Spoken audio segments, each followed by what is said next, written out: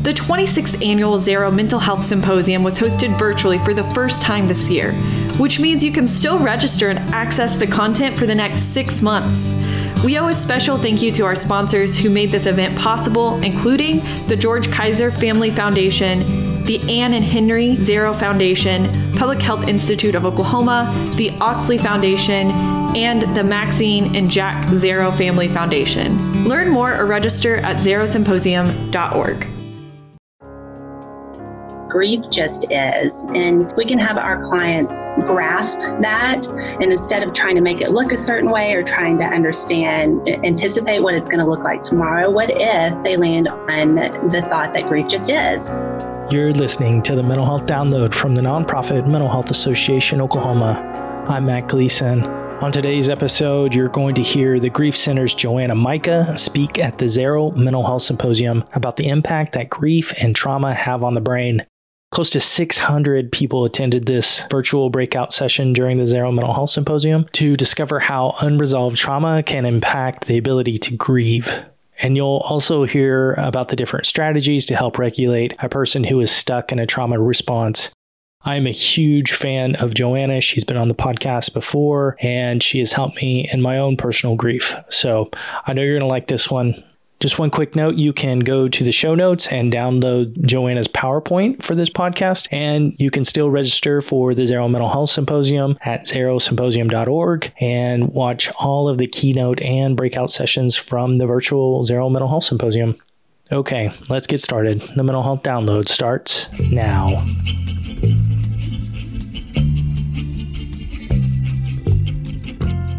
So what is grief? I think it's important to start our conversation here because we're going to be exploring how trauma and grief both impact our brain. And I wish that I could come up with a brilliant definition of grief, but what I have found to be true is that grief is just really hard to come up with one definition. And part of that is because we all experience grief in our own unique way. But this is where I've landed, and I think that it can be helpful to help our clients understand what grief is. So the grief experience is just the emotions or reactions associated to a loss. And it can be any type of loss that we go through can create a grief experience, not just death loss, but any time that we lose someone or something significant in our life, then we can expect to have a grief reaction.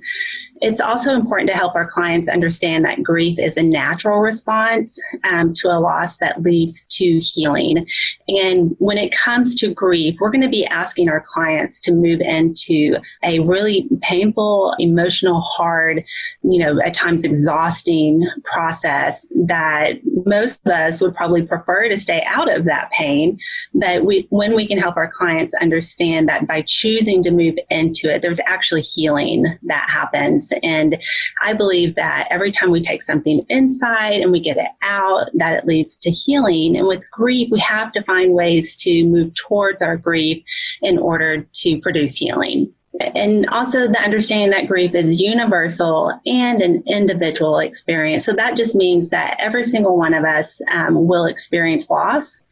How we experience it will be different for each one of us, right? We will, some of us might, feel anger after a loss, and somebody else in our family might be an intense sadness or confusion. And neither of those ways is wrong. They're just different. And it can help our clients to understand and explore what their own unique grief experience is like for them. So grief is not a linear process which ends in acceptance. And I wish that, we could give our clients a book that said, this is exactly what your grief journey is going to look like, and this is when it ends. And I've been asked that a lot by my clients when they're like, how long is this going to be around? And when's it going to get better? And I understand that longing to know, what's coming next, but helping our clients to understand that grief can be messy at times. It can feel unpredictable. And I settle in on this statement that grief just is. And we can have our clients grasp that. And instead of trying to make it look a certain way or trying to anticipate what it's going to look like tomorrow, what if they land on the thought that grief just is. And if something comes up as part of my grief response, I'm going to learn the best way for me of how to feel that, process it, and move it through, because I'm trusting that every time I do that, it leads to healing. Another important concept when it comes to grief is the understanding that grief is not something that we experience only immediately after a loss. So, society doesn't do a great job of understanding this, because, just thinking about when we get bereavement leave is typically, 3, maybe 5 days if we're lucky, immediately following the loss, which is great that we have that. But truly, our grief experience is prolonged, and it isn't just in the week following the loss. So a lot of helping our clients understand that, and then giving them a voice to tell the people around them that I'm still grieving, months down the road, years down the road, that the grief experience still exists. And when we put it into their court to be able to tell, their coworkers, their boss, their friends, their family, that this is just what I'm experiencing in my grief, it is very empowering for our clients to give them a voice when it comes to it. So now we're going to explore trauma. So to me, trauma is when my world has been turned upside down. So something has happened to me that my brain cannot make sense of. And by definition, trauma says it's an occurrence where an individual sees or experiences a risk to their own life or physical safety or that of other people and feels terror, fear, or helplessness. There may be confusion, dissociation, a loss of feeling of security. And it tests our observance of the world as being a safe place that is just and predictable. And when we've experienced something that our brain cannot make sense of, right, it's hard to know where that memory or that experience is going to live. And we can have this sense that our world is no longer a safe place. Trauma is, to me, I've further expanded my definition of trauma as being any past experience that one perceived as being negative and continues to negatively impact your current life. So it's not just an event that happened in the past. Trauma is also the imprint of that experience on the mind, the brain, and the body. So, there are a lot of experiences that we may have gone through that create a trauma experience, remembering it's where our brain does not know how to make sense of what happened or doesn't have a past experience to recall from to say, oh, this is how this plays out. And it shapes the way we see ourselves, the way we see others, or the way that we see our world in a negative way. Differentiating between what is known as a big T or capital T trauma versus a little t trauma. So big T trauma is typically a single incident of traumas. So an example might be a car wreck. A one-time event that happens that causes a trauma response. I can't make sense of this. I don't have a past experience to recall from. Little t traumas are experiences that happen repeatedly over time, that maybe one of them in and of itself does not cause me to see myself, others, or my world in a negative way, but repeated over time begins to have a negative impact on me. An example might be neglect or abuse. So helping our clients to understand the difference between the two, how they get stored is similar in the brain. We're going to talk about that. So moving into the brain, I'm a big fan of the brain. I think it's fascinating, and so much right now of our world is exploring. We have the ability to see the brain in new ways like we've never been able to before. So it's a pretty cool time to be alive. But some of the things that we've been learning about when it comes to trauma in the brain, we're going to explore that today. And I think for me, it's been super helpful to know that when we have unprocessed trauma in our brain, the way that our brain is connecting to our, the nervous system and the body and the sensations and the emotions, our brain actually thinks that it's an attempt to keep us alive. It's a strategy to keep us safe. Over long periods of time, that strategy may no longer be working, especially if I am no longer in a situation that safe. So if I'm, a year out from the traumatic experience and now I'm in a better place, but my brain continues to detect or is perceived threat, then, my brain can't detect the difference between real threat and perceived threat. So it continues to act as if it needs to keep us safe. So helping clients understand that, and we're going to talk later on about some different strategies that help when they start noticing the perceived threat and the sensations that go with it, that as humans, we actually can override our nervous system, which is just fascinating to me and super amazing. And it's very empowering for our clients to learn how to do that. When we talk about the brain, though, this is from, if you have not already read The Body Keeps the Score by Bessel van der Kolk, then please do, especially if you work often with people who have experienced trauma. It's a game changer. And a lot of the things that we're talking about and exploring today come from van der Kolk's research and understanding of trauma. But this is just a high-level triune map of the brain. We're going to talk about the systems. So if the bottom of the brain, which is our brain stem, and the brain stem is often called the lizard brain or the reptilian brain. And it's helpful to know that our brain develops from the bottom up. And the last thing that will develop is the top of our brain. We'll talk about it in a minute. But from a safety standpoint, it does that to keep us, all of our systems functioning, and then to keep us out of threat. So to keep us alive. And then the higher functioning part of our brain is the last to fully form. But our brainstem is responsible for arousal, sleep and wake, hunger, breathing, our chemical balance. It's also the part of our brain that takes care of all of our automatic systems. So, for example, your digestion, your heart is beating right now because your brainstem is activating that. So things that we don't have to think about is being activated out of this part of our brain.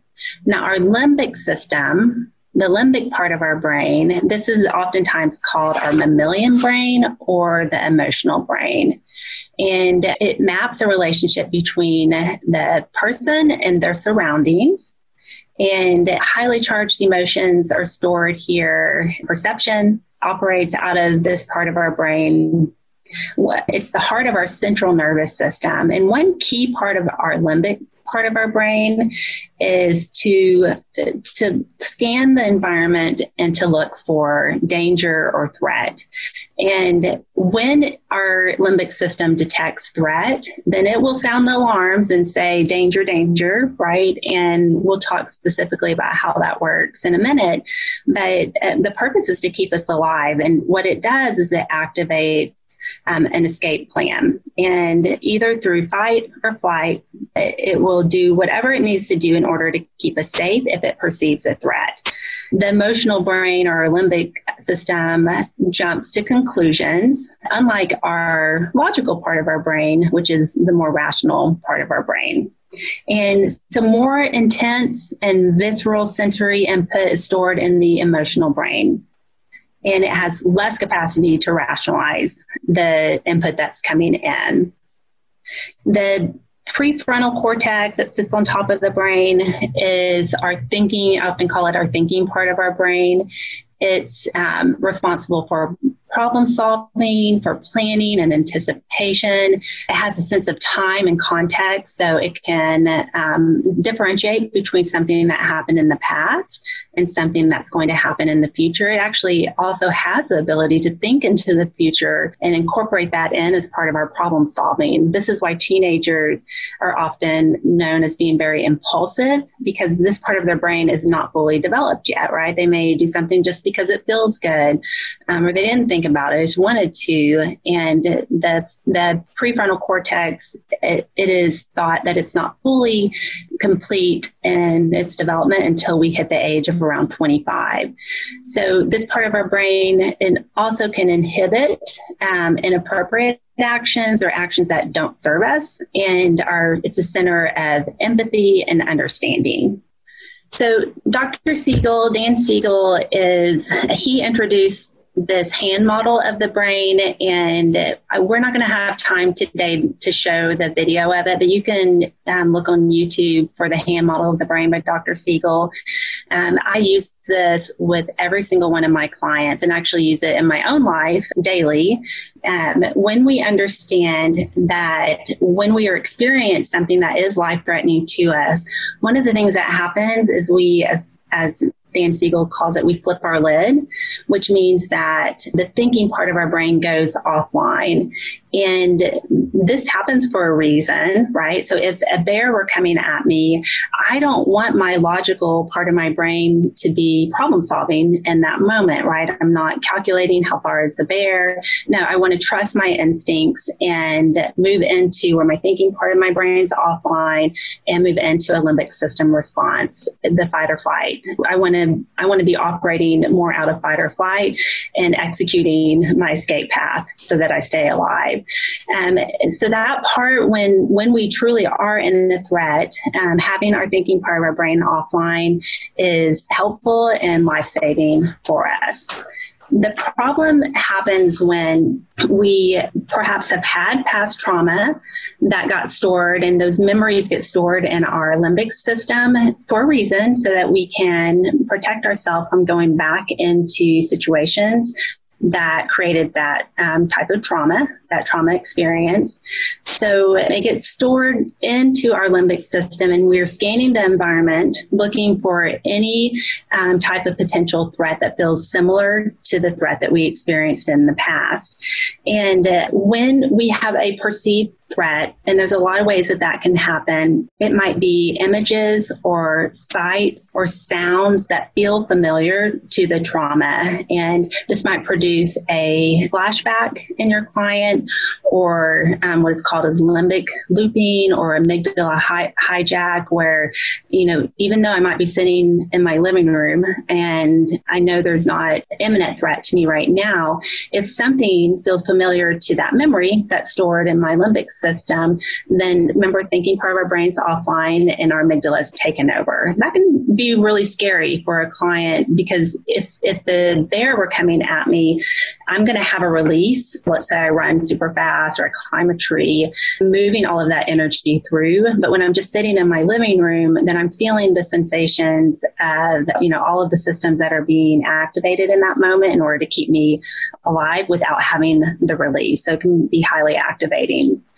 When the alarm goes off, so when the amygdala detects a threat, then the survival part of our brain gets activated, and we shut down our higher brain. And in normal situations, so if I went into my garden and the water hose looked like a snake and I recoil back and, my heart starts racing and it freaks me out for a minute. In a normal state, my thinking part of my brain will be activated because there's two paths to it, right? The shorter path goes to, the amygdala and says, this is a threat, snake. But then the longer path gets to my frontal lobe and it says, oh, wait, that's just a water hose. So everything begins to reset and calm back down. For our clients who perhaps have experienced unresolved trauma or large amounts of trauma in their life, their ability to reset after a perceived threat becomes smaller and smaller. It's decreased. Also, one thing that happens is long after the trauma event, our brain keeps sending signals to escape a threat that no longer exists. So we're feeling all of that in our bodies. So the physiological impact of trauma. So some of the things to look for and that can actually be helpful for our clients is to understand that when we perceive a threat, right, or when we have unprocessed trauma stored in our limbic system that we're constantly monitoring for other situations that feel similar to that, then we stay in this hyper-aroused state. We can have increased heart rate. increased blood pressure. We might be producing adrenaline and producing, when we're in that fight or flight state, we also produce cortisol, the stress hormone, which the purpose of cortisol is to slow down any systems that are not necessary for survival. One of those being digestion. And this is why you may have clients that say, I'm having stomach problems, or I don't have an appetite. Part of that is due to the cortisol that they're producing in their systems. And when a tiger or bear is coming at me, I'm not needing to process my food from the day before, right? So their stomach problems or the digestive problems that they're experiencing may be due to higher levels of cortisol. Stress levels can also cause memory and attention problems, irritability, sleep problems, because it can be hard to be still and be present with all of the sensations that our bodies are experiencing when we're in that trauma state. So sometimes the reaction to perceived threat is to ignore the alarms, and the body is still producing that stress hormone in reaction. And other survival technique might be to disassociate from the fear and overwhelming feelings. So to disconnect from what my body's feeling and really detach or, disengage from the present moment, because in the present moment is where all of those sensations live. And when a client is experiencing really intense sensations from that perceived threat, so remember, in essence, something in the past is playing out in the future, then they will reorganize their lives around not having to feel those sensations, trying to protect themselves from experiencing the flashbacks, from fighting unseen dangers. It's very exhausting, and it can lead to depression and extreme levels of fatigue. So high level understanding of the nervous system, because remember, our brain is connected to our nervous system. They work hand in hand. And when we can help our clients understand the difference between the sympathetic nervous system and the parasympathetic nervous system, and then also encouraging them to understand their ability to override either one of these systems. We have the ability as humans to do that, which is awesome. The sympathetic nervous system is known as the upregulated part of our nervous system, or often known as the gas pedal. And this part of our brain is activated. So if you're about to go run a race or go to a concert, you might feel the sympathetic, or maybe you're going on a date, the feelings that we have in those highly charged emotional state is part of our sympathetic nervous system. But it's also activated when we are in that fight or flight, hyper-aroused state.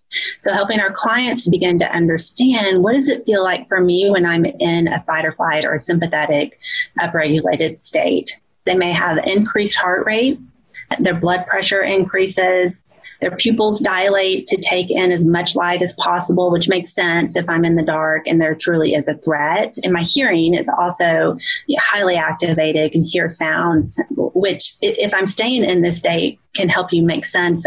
If you have a client that says, I cannot be in any type of setting where there's large number of people or loud noises, and it may just be a sign that they're living in this sympathetic nervous system or hyper-aroused state. Their veins constrict in order to send more blood to their muscles in preparation of running super fast or fighting, protecting themselves. Their muscles may be really tense.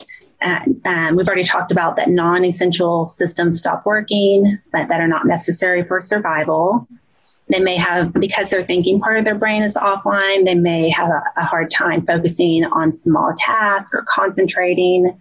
Their body is also secreting adrenaline and noradrenaline, which is highly activating rush of hormones. They may have cold, clammy hands. It may be difficult to be still or to sleep. They may feel fidgety because they've got all of these changes happening in preparation to fight or flight. The parasympathetic nervous system is often called the brake, and it's our down-regulating part of our nervous system, and it's activated when we produce a relaxation response. It's also important to know that parasympathetic can be activated in a way that doesn't service or that is not helping us. When I stay in fight or flight too long, then oftentimes my system will kick me down into a parasympathetic. In that state, it's more of a shutdown or collapse state. Or if it feels like fight or flight will not work for me, then, and I don't have the ability to downregulate that hyperaroused state, then I may get kicked into a parasympathetic collapse state where it feels like immobilization, complete shutdown. It takes a really hard toll on our bodies staying there. But we can utilize our parasympathetic nervous system when we intentionally activate it to produce calming, relaxation, checking into, moving into this more relaxed state. And it can then override that sympathetic nervous system when we intentionally put the brake on. And we're going to work with our clients on figuring out what that looks like for them, what works and what doesn't work. So let's talk about triggers. So trauma triggers are reminders of traumatic events, and triggers can be people, places, or things. It might be thoughts, emotions, or sensations. So anything that feels familiar to that trauma memory that is stored in our limbic system can produce a trauma trigger. So I a lot of times will have clients that come in and they may say, I don't know what's going on with me, but I'm noticing that I'm highly agitated all the time. I have, or I'm super anxious or nervous and I'm not quite sure why. Then normally what I do is begin to explore with them, has there ever been anything in your past that you can recall that may have happened this time of year, right? Because without us even being aware of it, let's say 10 years ago, I had a trauma experience that happened, and so if it was this time of year when the weather's changing, the daylight's getting less and less, those type of things sit underneath that trauma or get attached to that trauma and are part of the imprint. And without us fully even being aware of it, that unprocessed trauma could be triggered without us having a story to tell or without us being aware of why. It's important to understand that throughout your day, like even right now, you are storing temporarily information or input into your senses. So if I were to ask you to tell me about the sounds that you're hearing right now, you might hear my voice, you might hear something in your room. That input or that information was already there. You're just recalling it. Or perhaps if I were to ask you, what is one smell that you're smelling in the room that you're in right now, then it's not the information isn't coming up at that point in time. It already existed. You're just recalling it in that moment. When we have a traumatic experience, everything that was temporarily stored in our five senses in that moment gets attached to that trauma memory. And that's how it gets stored. And it's very protective. And the purpose is to keep us safe and to keep us from re-experiencing that trauma experience. And it's great if we are in a situation where we are continuing to be in, a threat, or if it's unsafe and we need that part to be activating. We want it to stay stored in our limbic system until the point in time when we're able to remove ourselves from that experience, so that we're no longer experiencing the threat on a regular basis. So when we are working with our clients, we're first assessing, are they out of, the trauma or the experience that causes the trauma? If not, we're trying to, immobilize them to get them out of there. So what do they need to do to make sure that they are safe? But once they've maintained safety, then we want to go back in and process the trauma so that it's not stored in that trauma state in the limbic system. It doesn't mean it goes away, but we move through the sensations, the emotions that were attached to that. We allow our clients to tell the story so that it can then be moved into long-term memory. Another part of our brain that is super helpful to understand whenever we are working with our clients is this mohawk of self-awareness that goes down the center of our brain. And it is our ability to be present in this moment with ourselves, our ability to have awareness of ourselves, emotion, body, mind, spirit connection. And for somebody who has a history of trauma, then their mohawk of awareness is dark. And that makes sense if you think about, let's talk about a child who grew up in a very chaotic home where there may have been abuse or trauma. For them to stay present in that moment, right, would be too overwhelming. So this part of their brain actually begins to go dark so that they don't feel the sensations, especially if they don't have the ability to change what's going on in their home. But what happens is that child becomes an adult who still has this mohawk of awareness, of their own self-awareness that is still dark. And this directly impacts our sense of who we are and our capacity to feel fully alive. So they learn to shut down the visceral feelings and emotions that come with that sense of terror or helplessness. And we want to find ways that feel safe. And it's almost like we're teaching our clients how to develop this part of their brain, that self-awareness, their embodiment of themselves, so that they can learn to be fully present, which is where, joy exists and, feelings of well-being exist in this present moment. It's where we feel like we have agency or the ability to control our lives. We don't feel like we're able to be fully present because when I am there, the sensations are too overwhelming. Then our clients will continue in those strategies that are keeping them outside of their bodies. So we want to help them to learn to comfortably notice what is going on the inside. So trauma disrupts a person's internal systems. We just talked about that. They may feel like they are in a constant state of reactivity. And van der Kolk says that not being fully alive in the present keeps them more firmly imprisoned in the past. So we're wanting to help bring our clients out of that past trauma state and heal those places. We'll talk about some different strategies for doing that in a minute, but so that they're able to be present in this moment. And to me, that is our role as clinicians is to help facilitate that process in a way that doesn't feel like overwhelm. We never want to move too quickly for our clients, or that they're not going to want to come back in. We're trusting them to find ways to be able to manage the sensations, to calm the nervous system down, to downregulate, perhaps for the first time, so that we can then go back in and do the processing work to move that traumatic memory through. So let's talk about how trauma and grief work together. For some clients, their loss has a traumatic component to it. So traumatic grief is a death or loss that is sudden, violent, or unexpected. And obviously, their grief experience will be significantly impaired. It impairs their ability to function in daily life over a prolonged time frame. It also disrupts the grieving process. So if I have unresolved trauma or unprocessed trauma, then we will stay stuck in that trauma response. And when I have trauma, it impacts my ability to do the grief, right? Because remember, grief is our reactions and emotions associated to the loss. If every time I think about the experience, I go back into a trauma state that feels like I'm reliving it, then there's no way I can grieve, right? I'm not in the present, because grief happens in the present. My ability to be with those emotions from a present moment, feel them so that I can move them through. Right? Every time I take something inside and I get it out, that leads to healing. But trauma keeps us from doing that, because when the memory comes up, if it takes me back to re-experiencing it, I cannot grieve in that moment.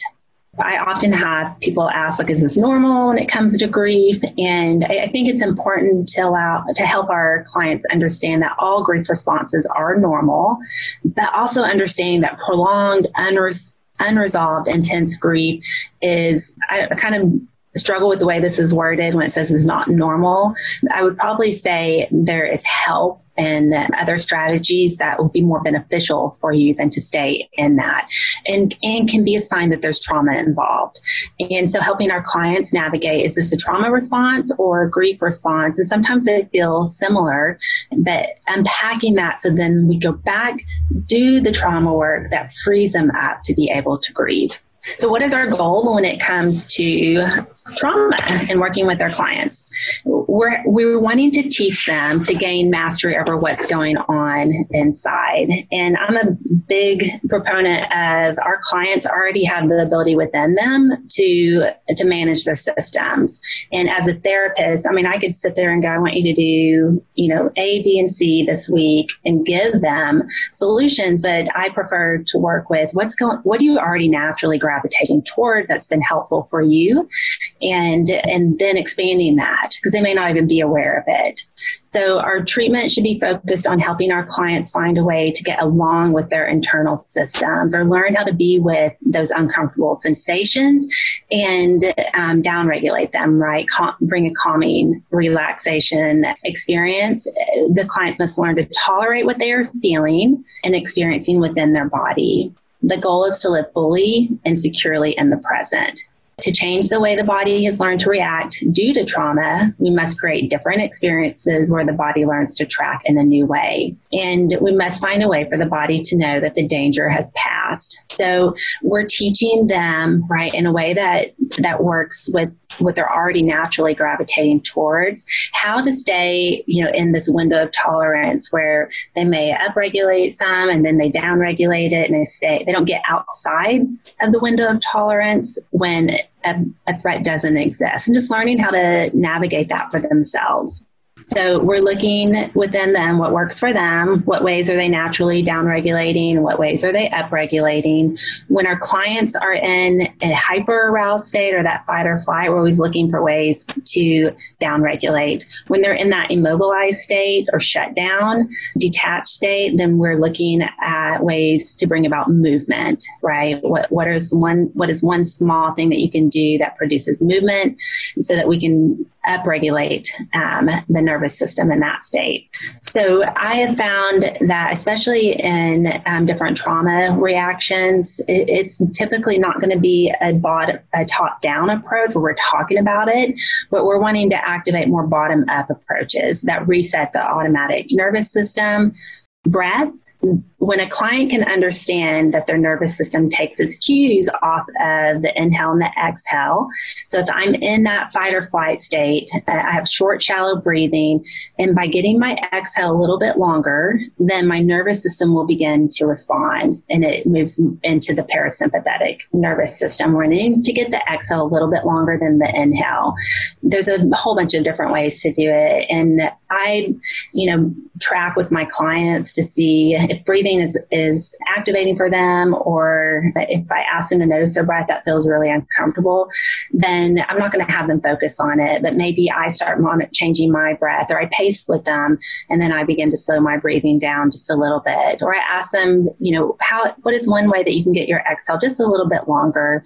It doesn't have to be, now you're going to exhale at 8. That can be very triggering for some clients. So just getting them to understand that they have the ability to override their nervous system, and the exhale is how we get out of hyper aroused. If we're needing to upregulate, then we're moving into something that is more, we're wanting to activate their inhale. So it might be having them move, right? Maybe it's having them stand up. Maybe they do jumping jacks, having them explore what are some things that they naturally gravitate towards when they did get out of bed that day. What did that look like for them?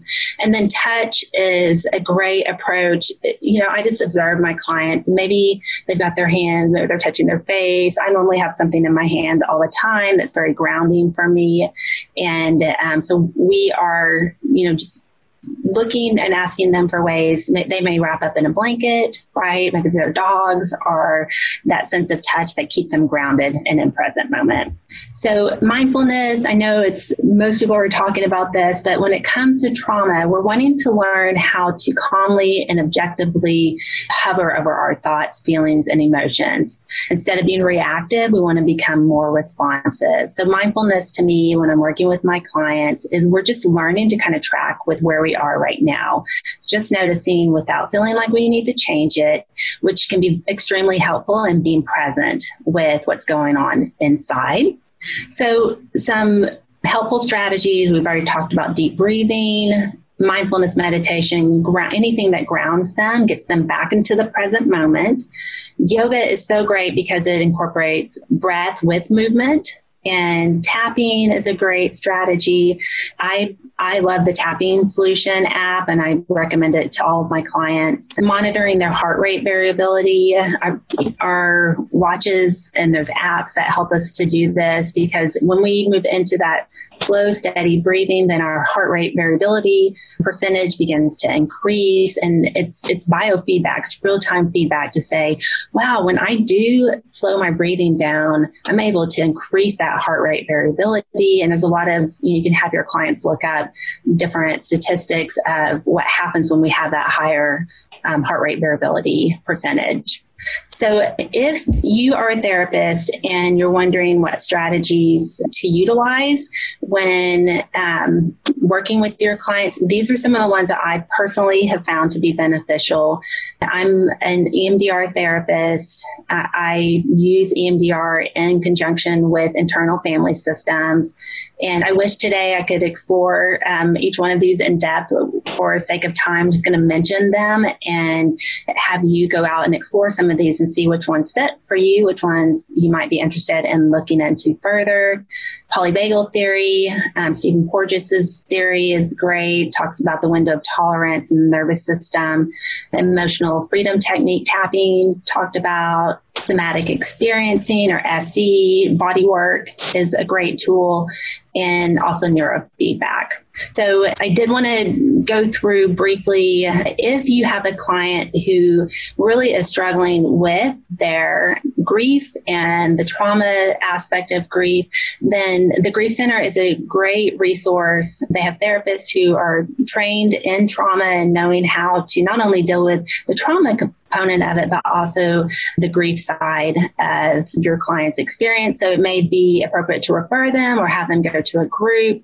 So we're going to open up now for a time of Q&A. So thank you, and I look forward to being a part of the Q&A. Well, thank you, Joanna. What great information and very well presented. I like the way you put the combined grief and trauma. I've not seen that done before, and that was really helpful. What do you look for to know someone's going through the normal process of grief, or that it has become more than that? Yeah, it's a great question. And I briefly discussed this in the presentation.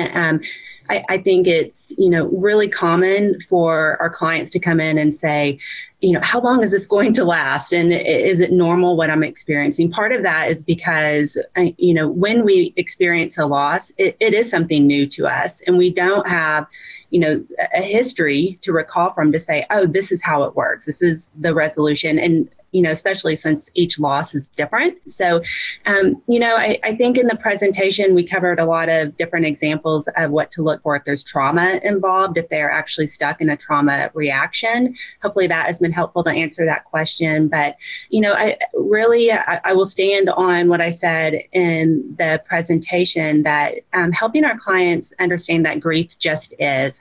Here's the question that I ask my clients. At what point in time might this turn into something that is no longer serving you or helping you, or is causing you more harm? And if they don't know that, then I might encourage them to ask the people in their lives that they do trust and that feel safe to help answer that question. Because I don't know, right? Is this thing that they're doing unhealthy, or is it normal? So I just start asking questions about it and exploring it with them. Okay, great. Well, the next question is another good one. Does resilience in an individual affect the recovery from grief? Can the brain recover quicker with mindfulness or other techniques? So kind of two questions in one. Does resilience in an individual affect the recovery from grief? Yeah, so with resilience, the concept of post-traumatic growth is, it's an interesting one. Go Google it if you're not familiar with it. But I think that, we're wanting to move our clients into a state where they are able to fully embrace their grief and, experience it, move towards it, and, decide for themselves how to be intentional with their grief. And to me, there's a sense of strength that comes with that. There's healing that comes with it. And, I think there are a lot of studies out there that speak to resilience, and there's a lot of unknowns around why is some person more resilient than another person. I think watching talking about the things that we explored from a trauma state and understanding that trauma can definitely impact our ability to grieve. So there may be some trauma around that is impacting, an individual's resilience. The second part, remind me again what it was. It was about mindfulness. Can the brain recover quicker with mindfulness or other techniques? Yes. Absolutely. And I feel like that one was covered in the presentation as well. I mean, the ability to observe and hover and just notice without judgment. We know from, there's healing that happens in our brain as we do that. It actually makes connections. It connects our right brain to our left brain, the top of our brain to the bottom of our brain. And mindfulness is the key to healing. Yeah. Do you find that many people who have unresolved trauma are more likely to shut down or block during a time of grief?